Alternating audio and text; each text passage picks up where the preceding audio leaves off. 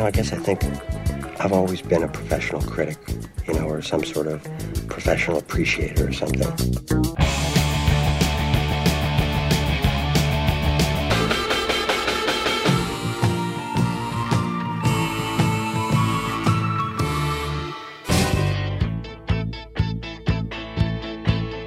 Now, this is serious business here, man. Putting on a great show is the most important thing you can do. One great rock show can change the world. John Cale co-founded the Velvet Underground with Lou Reed, but he's gone on to have an impressive, decades-long solo career. I'm Greg Cott of the Chicago Tribune. And I'm Jim DeRogatis from WBEZ and Columbia College. Singer, songwriter, and producer John Cale performs tracks from his new album and talks about being a music industry survivor. Then Greg and I review the new record from psychedelic rockers Tame Impala. That's all coming up on Sound Opinions. You're listening to Sound Opinions, and now it's time for some music news. And you throw your head back laughing like a little kid. I think it's strange that you think I'm funny, 'cause he never did. And I've been spending the last 8 months thinking all love ever does is break and burn and end. But on a Wednesday in a cafe, I watched it begin again.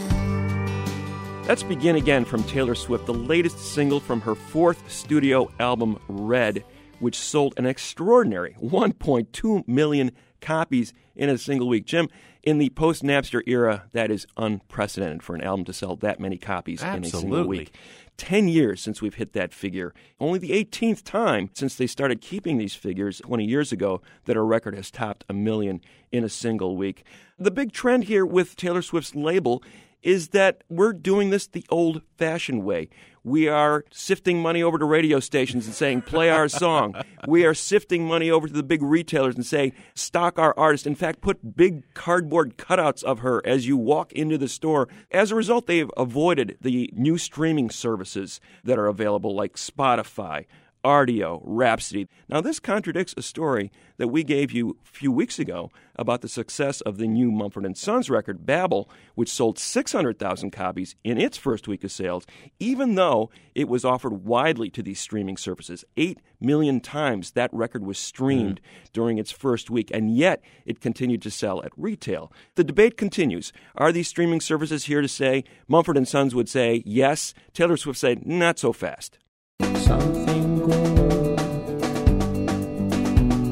Oh, something good. Oh, something good. Oh, something good tonight. Make me forget about you for now. Greg, that's a song called Something Good, and something good has indeed happened for a British band called Alt J. They have won this year's Mercury Prize. Big involvement of critics and radio tastemakers voting. Recent years, we've seen P.J. Harvey win, the XX, Elbow, the Klaxons. Now are these guys, who are dubbed by the Brits Boffin Rock. Boffin is roughly equivalent to a scientific geeky nerd in English slang, and these guys sure look the part. The name of the band, Alt J, get this, comes from the shortcut for making a delta sign on your Mac keyboard. All right there in the name of the band. Their album, An Awesome Wave, sort of sounds a little bit like the Decemberists here in the U.S., or if you think of Radiohead covering Fairport Convention, these are very nice boys. They were asked, what are you going to do with the £20,000 $32,000 prize money you get for winning the Mercury? They said they are going to fly their parents someplace special and buy them all a very expensive dinner.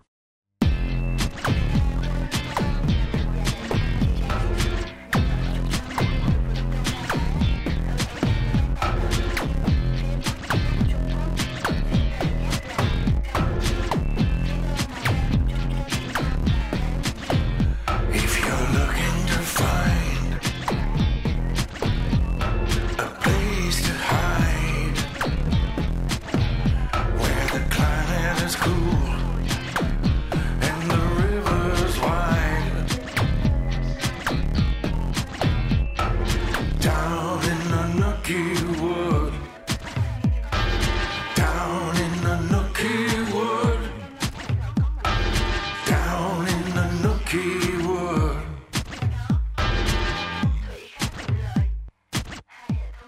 You're listening to Sound Opinions. I'm Greg Kot with Jim DeRogatis, and that's the song Nookie Wood from the new album by John Cale called Shifty Adventures in Nookie Wood. The Welsh-born musician is probably best known as a founder of that famed New York City band. We talk about him a lot on Sound Opinions, the Velvet Underground. But like the co-founder, Lou Reed, he's also made quite a name for himself outside the band. Yeah, on his own, Greg, John Cale has composed and performed music in any number of different genres and styles. He's never stopped moving, and he continues to innovate today. Anyone who's seen him live knows that. In fact, when he was on Sound Opinions as our very first guest on public radio, he blew our minds by name-checking Snoop Dogg and the Neptunes and his beloved electronic MPC drum machine during that chat. Upon his return to our studios, we began by asking John Cale about how those hip-hop sounds produced by Pharrell Williams and Chad Hugo influenced this new album.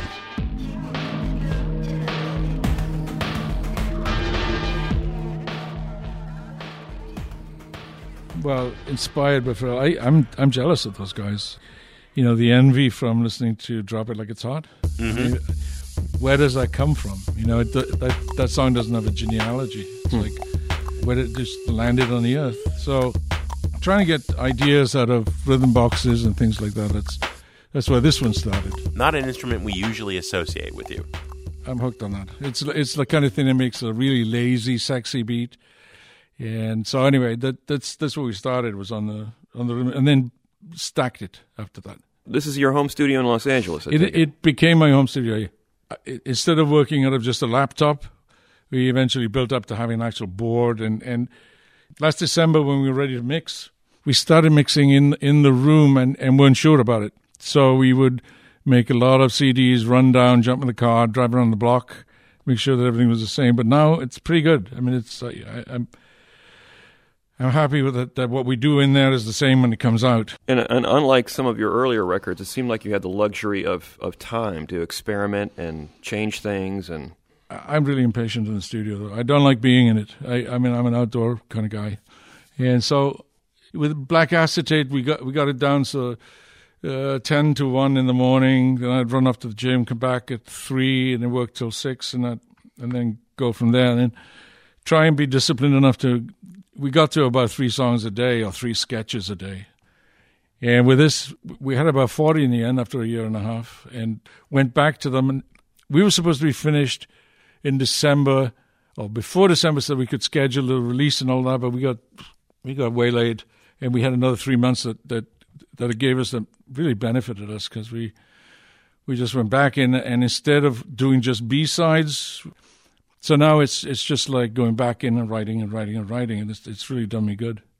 Well, the hip-hop aesthetic is collage style, fragments, and building from these fragments of sound and creating sound and song out of that. And obviously this is very different from the traditional songwriting methodology of pop music. Has that influenced the way you're writing songs now? Well, I can't speak about how they do it in hip-hop. I wish I knew. I mean, there are a lot of crews around that do that. But I just get it from the records, the way the records end up. And I'm guessing at how they do it, but that's where I get my info, from the guessing. But you're sort of starting with the fragments and the loops and let's build from the ground up kind of thing? Yeah, and then I like to put real drums on top. When we were making the record, we tried to figure out, okay, how are we going to do this on stage? Because it's important to just not have just something that sounds great on the record. And to be able to take it out live and do it live is very important. And it's more exciting. Mm-hmm. Because people are surprised when you come out and you can actually do that. Yeah. And so it's... I'm happy the way we fought that one. But, you're sitting there, John, on a stool next to an acoustic guitar. And I think one thing that rock critics have neglected is that you are a songwriter. And what drove that home for me was that wonderful Fragments of a Rainy Season record. And when you would just play some of them on acoustic guitar or the grand piano, it's like, wow. I love this not just because it sounded unique or different or wonderful. I love it because it's a great song. Looking for a friend, looking everywhere,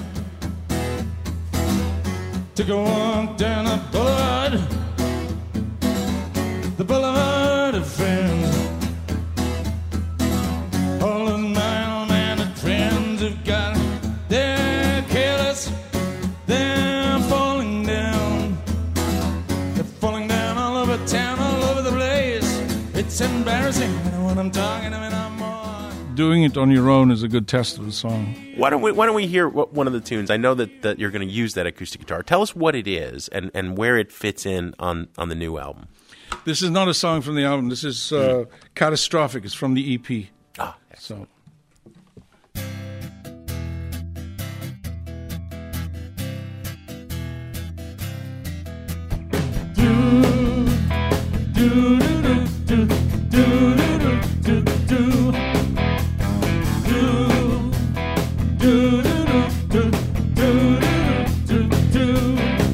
It's catastrophic how the money goes, misanthropic, and it shows. Gonna pick you up, help you up, stand you up, jump and shout. You can't take it with you when you go. For the time being, you got nothing to show.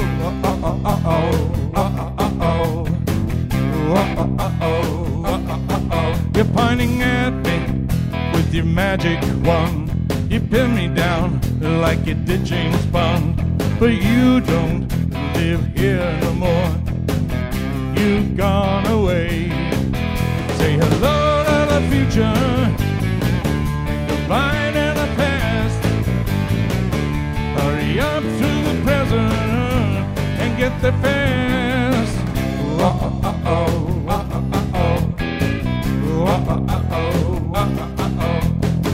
Well, you got nothing to say, I've got nothing to prove.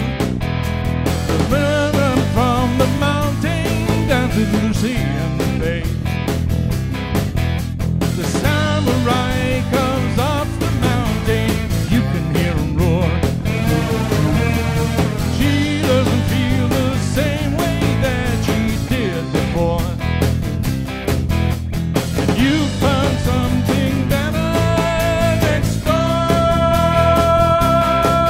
Say hello to the future and goodbye to the past. Hurry up to the present and get there fast.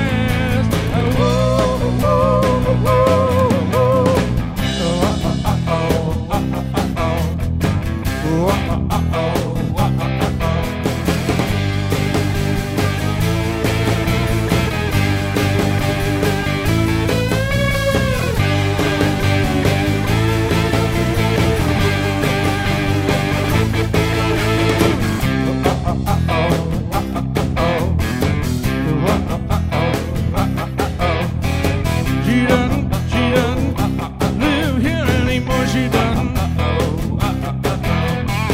She doesn't live here anymore. She doesn't.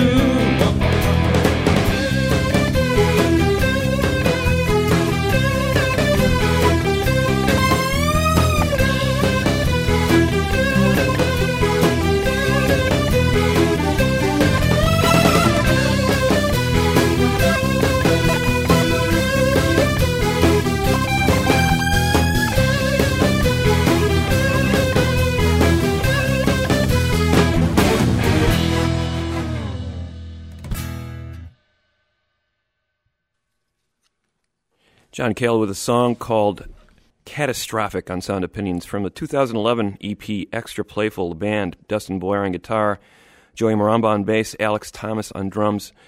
John, where does that EP fit into the genesis of the new album? They were pretty far apart. And the album, I just needed more adventurous rhythm bass on everything. I wanted to get funkier, basically. Mm-hmm. But really, it was... when you start an album, you don't know where you're going. And you just sort of write and write and write and write. And every morning it was like, let's do another one, let's do another one. And sometimes you look back and say, hey, I know how to finish this. So I'm kind of good at cutting it off when I know at a certain point, 2 o'clock in the afternoon, I'm not going to get very far with this song today, so let's move on to something else. But I try and keep it very simple. I mean, I try and make it so that we can go out and perform it live and and make it sound like the record. Yeah, that's got to be a little bit more of a challenge with the record you just made, Shifty Adventures in Nookie Wood. I would imagine some of your fans have probably, who haven't been paying attention maybe to contemporary music, are thinking, what is this effect he's using on his voice? Oh, the vocal. The auto-tune, all these glitchy textures that are in there. To my mind, hip-hop and R&B production is so far ahead of where rock production is right now. Agreed. Is that where you were coming from? Like, it's totally kind of boring out there. No, I mean, I spoke to somebody who's an engineer for Dre, and he told me that everything, when he plays everything back at 100 or 120 dB. I mean, it's impossible to be in there for very long because you're inside that, Robbie. But there's something about, I mean, that way of working where you're really physically involved with the music. And I don't work at that level, but it's really what drives the song. It's like those 808s that are in there. Mm-hmm. Not a new idea. I mean, I remember hearing this story. What was the name of that band? I don't know. I forget. Some band from New York.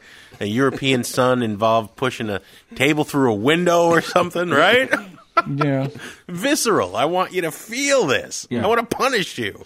No, I think that was more of a psychological kind of feeling. I mean, trying to really mess with people's heads. You know, obviously there was a lot more license to me in that era that when you were coming up where you could experiment with the live form. And, you know, when people said, oh, it's supposed to be scary and dangerous, well, it really was sort of scary and dangerous. And you didn't know what was going to happen. You went to a suicide show at CBGB. You didn't know if you were going to be assaulted. Some of the Velvet stories that I've heard would straighten my hair, you know. Yeah, it's the pastures new. It's really uncharted territory when you take an audience there. But, you know, audiences are great because that's what they're looking for, kind of. You know, they want to be brought up and into a different experience. Well, the first tour I did of France was after everybody discovered that there was a rock and roll audience in France, and Pink Floyd had sold 6 million records. They said, "What? You mean they have rock and roll?" So we did a tour of the Palais des Sports in France, which we brought a stage with us, and it was a cyclodrome, really, and they put the stage up, and they had Beefheart and Osibisa and Kevin Coyne and all these, one after the other. Totally disorganized. But the kids that showed up, they were sitting there from like 6:30 in the evening till 2 o'clock in the morning on the concrete. And they were all there just like agog, you know, watching what was going on and waiting. And some of the bands, you know, it would be like an hour late going on. But as soon as you see that, you know, that really gives you hope. You wanna call me Sam? Wanna call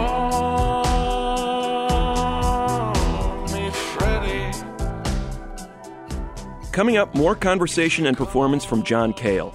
Then, later in the show, Jim and I will review the new album by Australian rockers Tame Impala, and Jim's going to drop a quarter into the Desert Island Jukebox. That's in a minute on Sound Opinions from WBEZ Chicago and PRX.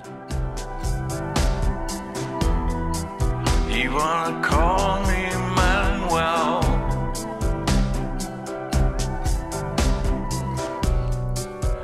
You don't know why.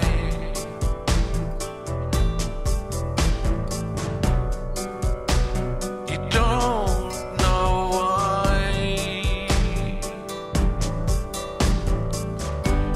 You don't have to call me Mary. I'll be fine with that.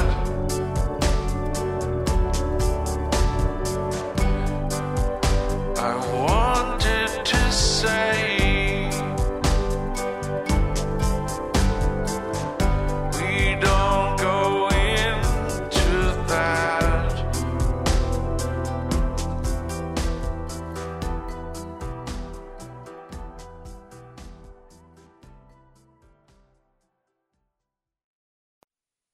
Entered the city on the night. I felt that something's wrong. Buildings were empty, lights were on, and we were running lost. I heard you whisper in my ear. Welcome back to Sound Opinions. I'm Greg Cott here with Jim DeRogatis, and that's a new song by John Cale called I Want to Talk to You. It's from Cale's latest album, Shifty Adventures in Nookie Wood, and was produced by Danger Mouse. Now, John Cale himself is a pretty good producer. I mean, his credits include the debut by the Stooges and Horses by Patti Smith, 2 masterpieces. And if there's a style or running thread through his work, it's his ability to adapt and adopt new styles at every turn. He's always taking chances. So it's perhaps no surprise that he turned to someone like Danger Mouse for one of the album's key tracks. Let's return to our conversation with John Cale there. We wondered how the two linked up.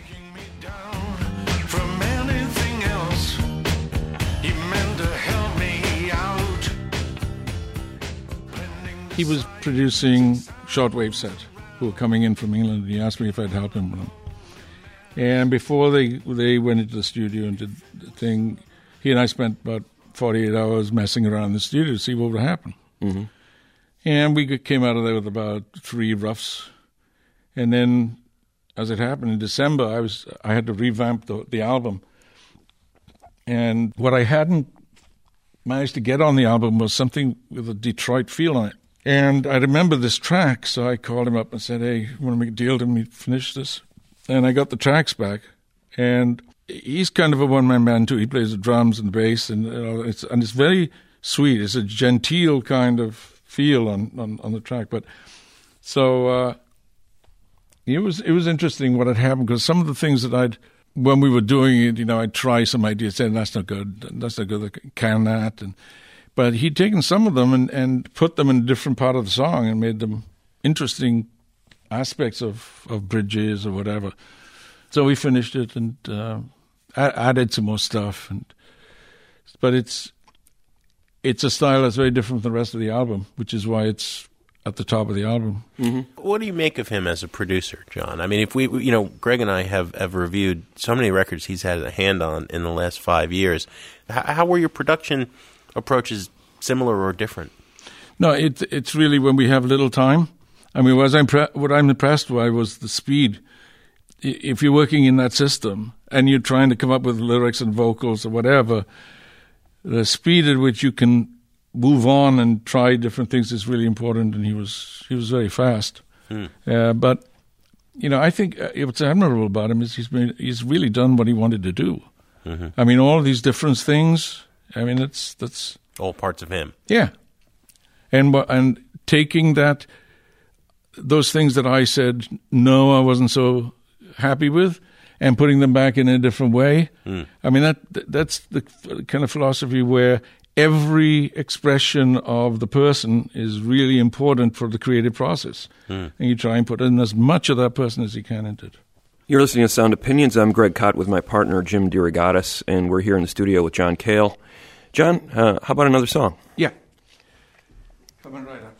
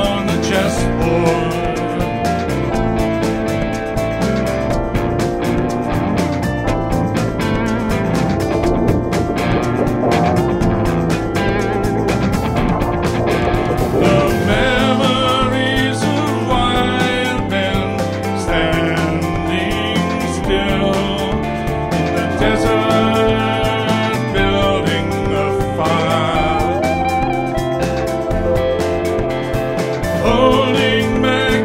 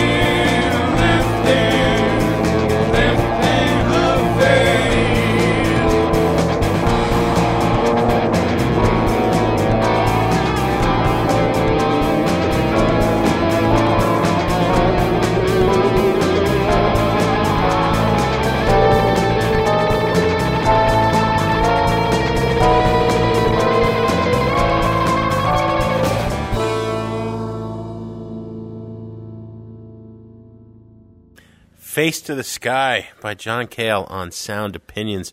We are here in the Jim and Kay Mabie studio with John Cale and the band. I love that song from the first time I heard it, John, and it's phenomenal to hear you do it live. Now, there are cues there. There are some Cale familiarities, you know? We've heard guitar solos like that in the past, and we've heard the keyboard thing at the end where it starts to get like Fear or Guts kind of going crazy. Yet it sounds completely fresh and new because of the context, and it's not you cannibalizing yourself. It's more like, this is John Cale, 2013. Yeah, that was the aim. I mean, I don't like to do things twice. I don't like to start in the same place for a song.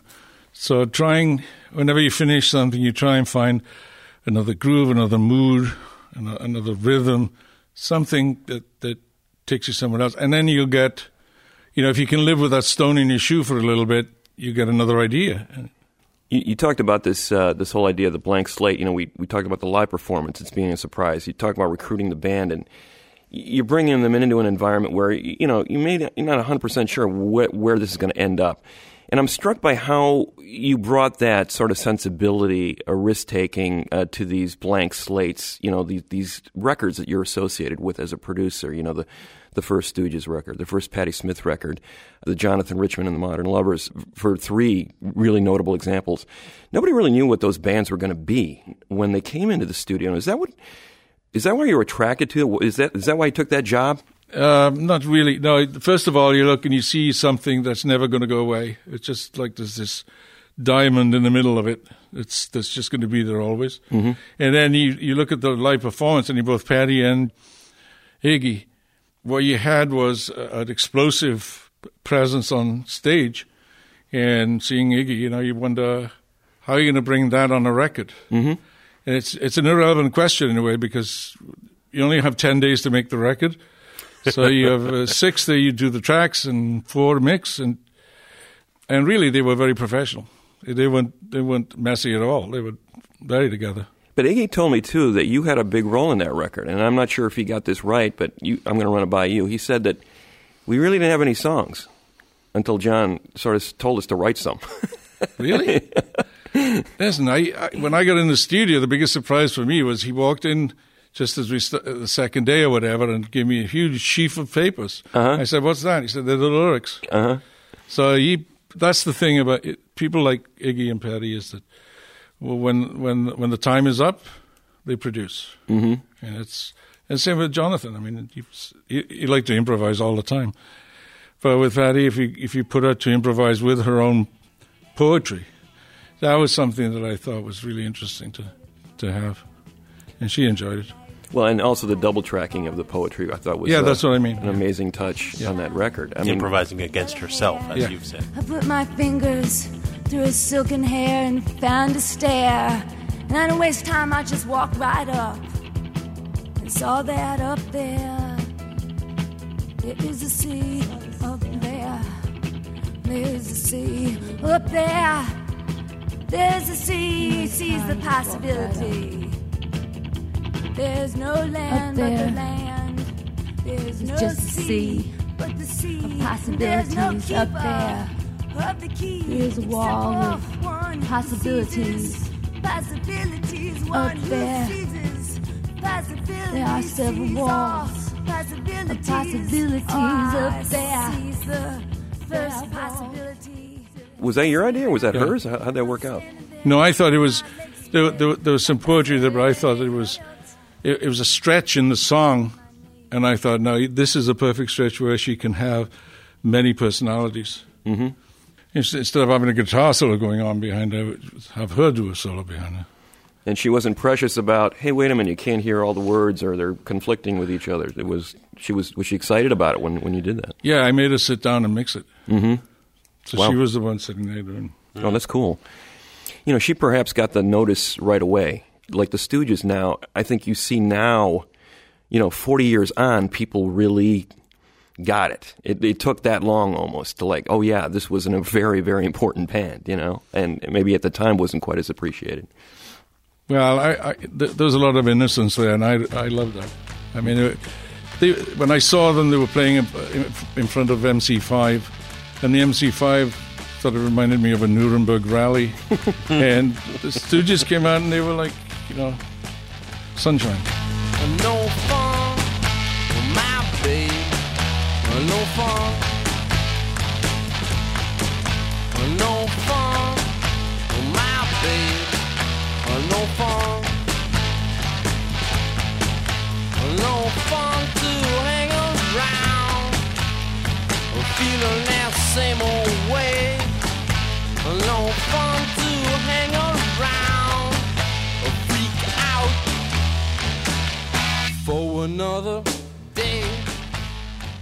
One other thing that both Iggy and Patty had is that there was a certain amount of self-mythologizing going on. So, for Iggy, and you were going to write a book with him, for him to have told you, I had no songs, right? And here he was, the James part of Iggy had sat down and written these lyrics out and was very studious about them and rehearsed them, right? And Patty, of course, always is playing with symbolism and persona and such.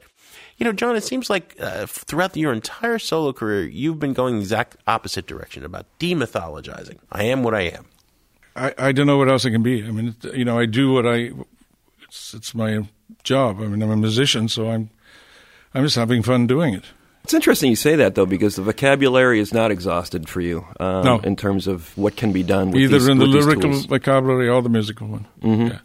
I mean, there's so many young kids and bands out there that still approach these things. They don't have the slickness of Jay-Z or the the studio chops. Mm-hmm. But what they do on their own is very simple and special to them. Mm-hmm. And it really, that getting their personality expressed like that is very important. Mm-hmm. The curiosity has been a driving force for you, it seems, all along. It's and I hesitate to ask you to even comment on this, but it does seem that at a certain period of time, most artists lose that, where they're not really that curious about new forms and adapting to what's out there, culturally. It seems like you've always been sort of driven by that. That's probably a hangover from my mother trying to tell me, that the stuff out there you don't know, so you better know it. The teacher. She was a teacher. Exactly, yeah. So that's crawling into everything. Can you guys give us another song? This is December Rain. What made you sit down and write December Rains? It was a combination of things. It just came out that at that particular time, I was trying to figure out how to make some comment without being heavy-handed about it. And I had a really nice hook, and I thought maybe I can do this gently, and people will get it, that you better pay attention to what's going on around you. Otherwise, they'll take it away from you. Mm. So this is December Rains. 1, 2, 3, 4.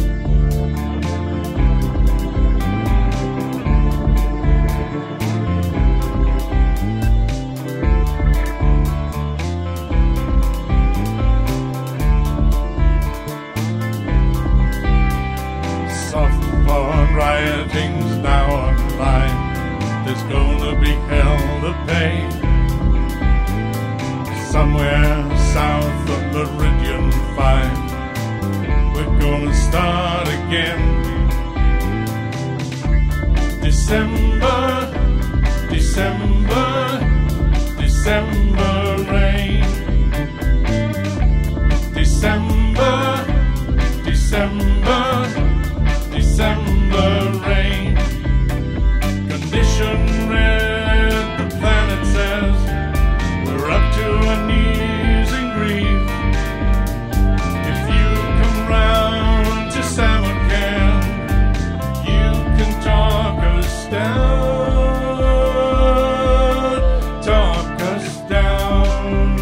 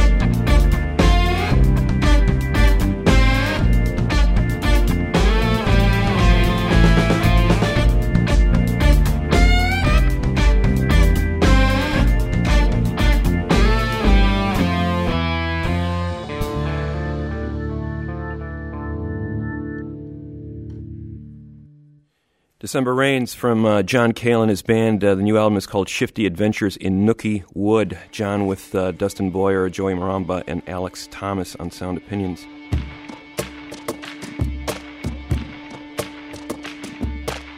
What a pleasure having John Cale on Sound Opinions. John, thanks for being on the show. Thank you very much.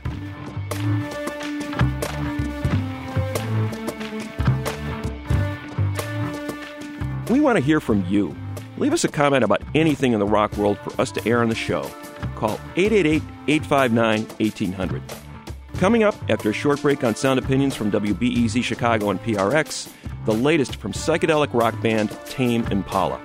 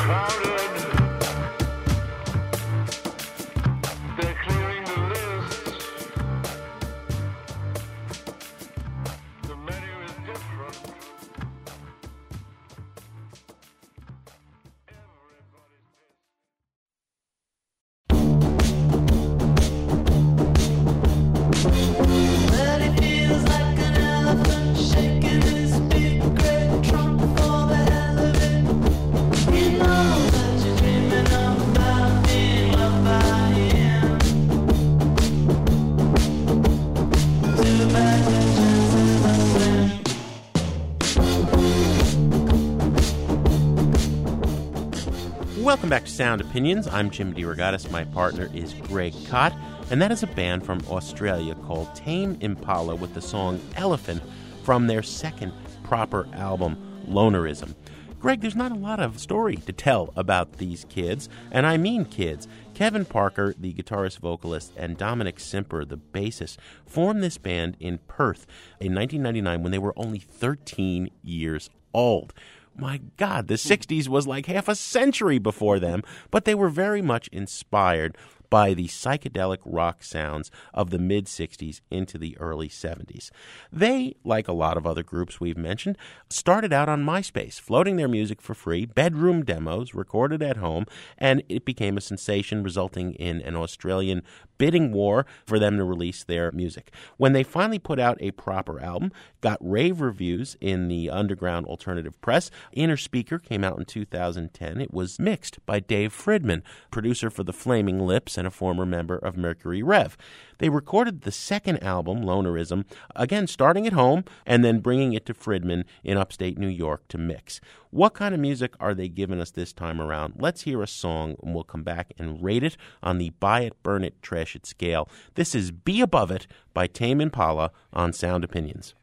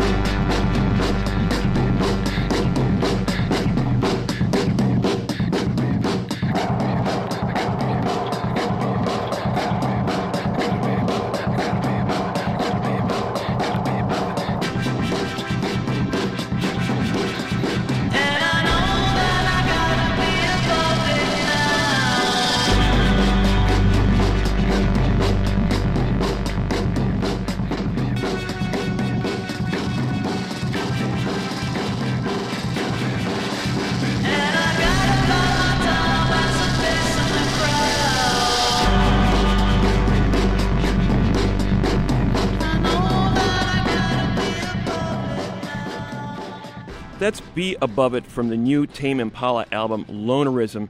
When Kevin Parker goes into the studio, he does a lot of this stuff by himself, Jim. I mean, he's kind of a one-man band in that studio. The band obviously performs as a full four-piece out on the road, but it's really Parker's baby in the studio.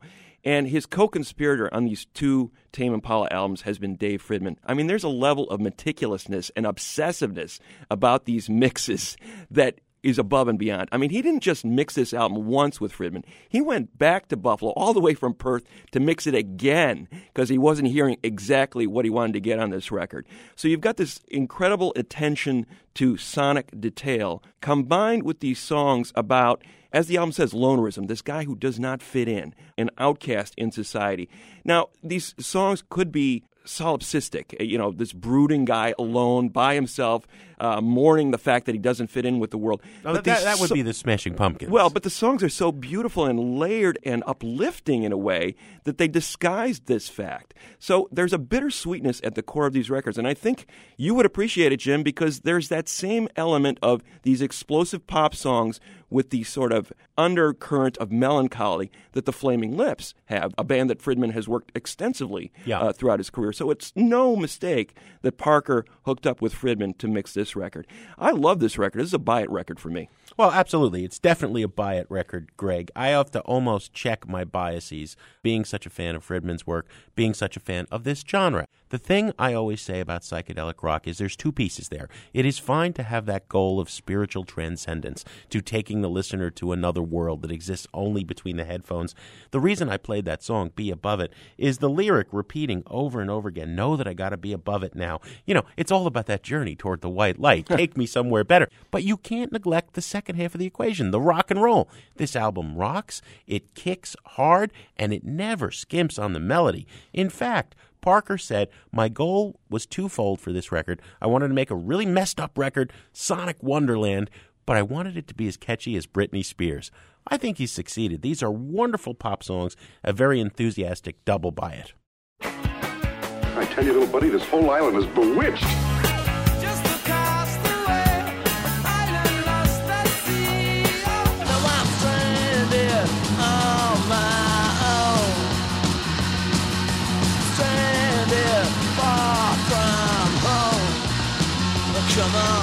You remember, we were shipwrecked together. Stranded, I'm so far from home. Stranded, yeah, I'm on my own.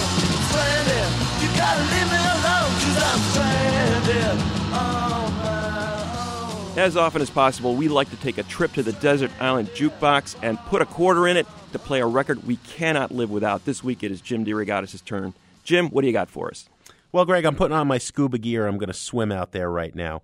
As you know, I teach reviewing the arts among a few other classes at Columbia College, and we watch Almost Famous because it remains, as far as I know, the only motion picture about a critic. It opens with a great song, the song called the Oogum Boogum Song, which is a 1967 hit. And my kids, when we played it this time, it blew their minds. They loved this song. They asked me about it, and I didn't know. I didn't know where Cameron Crowe had gotten that.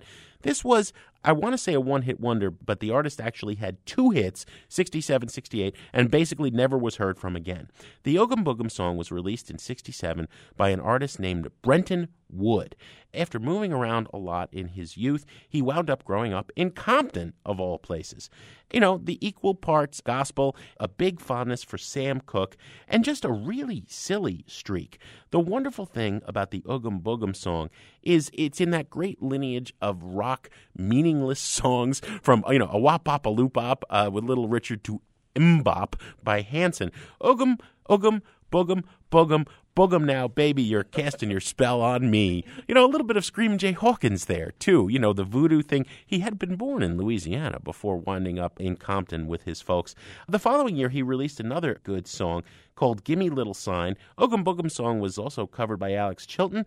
Gimme a Little Sign was covered by Ricky Nelson. Both of those versions are probably better known than Brenton Wood. Anyway, this is a great lost gem, rediscovered by Cameron Crowe. I'm paying a little homage to it now. The Oogum Boogum Song by Brenton Wood on Sound Opinions. 1, 2, 1, 2, 3.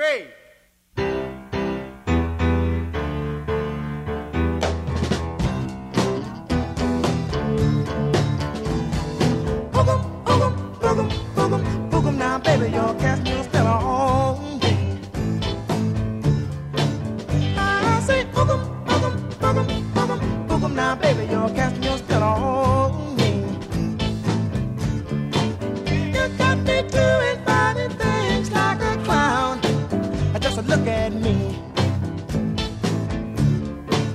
When you wear your high-hole boots with your hip hugger suit, it's alright, you're out of sight. And you wear that cute mini skirt with your brother's sloppy shirt. I admit it, girl, that I can't dig it. You know, I said, boogum, boogum, boogum, boogum, boogum. Now, baby, you're getting your spell on me.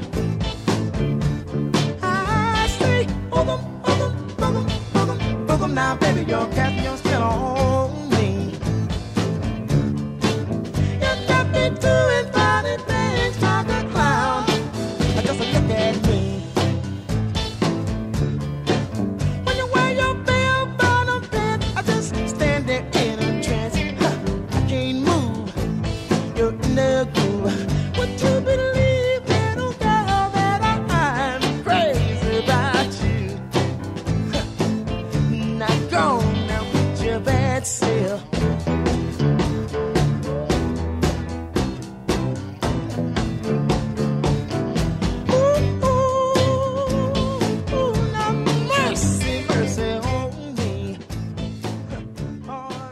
That was Brenton Wood with the 1967 hit, the Oogum Boogum song, my Desert Island Jukebox pick for the week.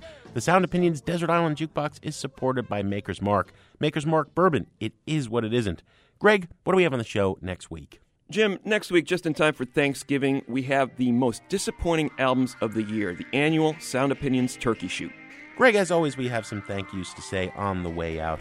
John Cale was recorded by Mary Gaffney. Sound Opinions is produced by Robin Lynn and Jason Saldana. Our assistant producer is Annie Minoff. Our intern is Griffin Waterman. And our fearless leader, our executive producer, Tori Southside Malatia, he has already bought 4 copies of the Taylor Swift album himself.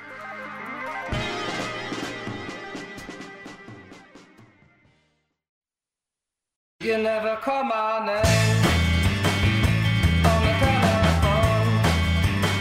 You never call my name on the telephone. On Sound Opinions, everyone's a critic. So now it's time to hear what you have to say. New messages. Hi, Jim and Greg. This is Michelle, Transistor Sister Castro in San Francisco. I want to tell you that I enjoyed your Halloween episode. I really liked Beware of the Blob. That's a really funny song. Here's another one. It's by the band The Turtles, and it's called Grim Reaper of Love.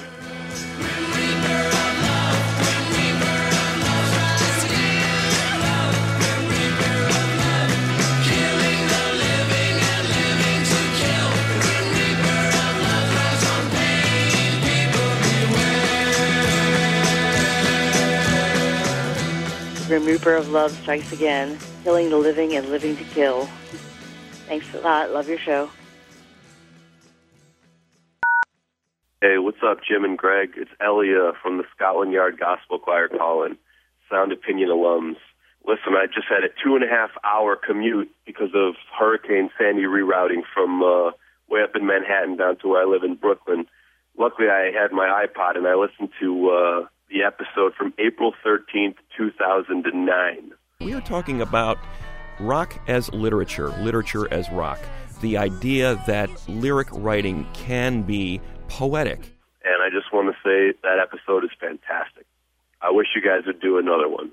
Reminded me of so many conversations and debates we've had on tour. Anyway, thinking of you. Hope everything's all right in Chicago. Talk to you soon. When something went wrong, well, it was always my fault. And if something went right, then I was never involved. Craig, Jim, it's Vic from Colorado Springs. I just want to share with you my Jim Brown story, or James Brown story. I was in the Army station at Fort Gordon, Georgia in the mid-'80s, and I was always a rocker when I was a kid growing up. I was in the barracks over a weekend. My buddies kept coming to me and saying, hey, did you know Jim Brown is going to be down at Barton Field, which is a big field at Fort Gordon? Let's go see him. And I was blown away because I was like, Jim Brown or James Brown is not coming to Fort Gordon at all to play here. And I didn't know that he was from Augusta. He didn't live far from the base. He used to show up just out of nowhere. And his band and his entourage would just show up, throw up a stage, and they would just perform right on Barton Field at Fort Gordon. I thought it was fantastic. I was such a fan of James Brown after that I still am today. I think he's one of the greatest performers I've ever seen. Thank you.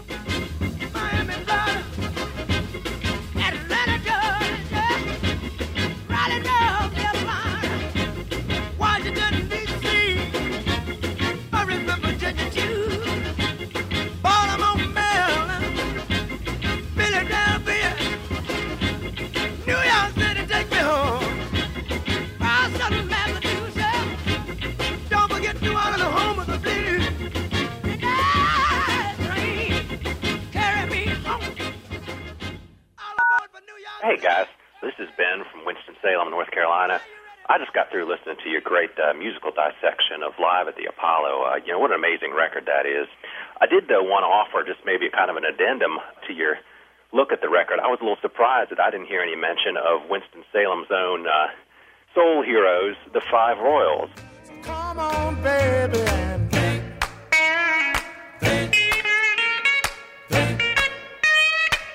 about the good things.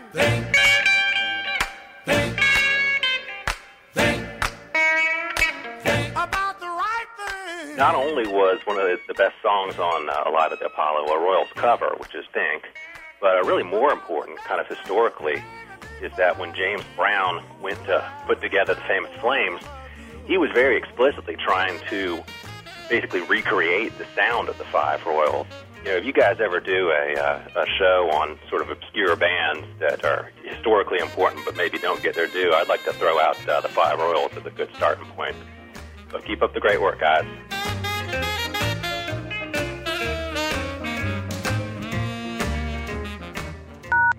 No more messages.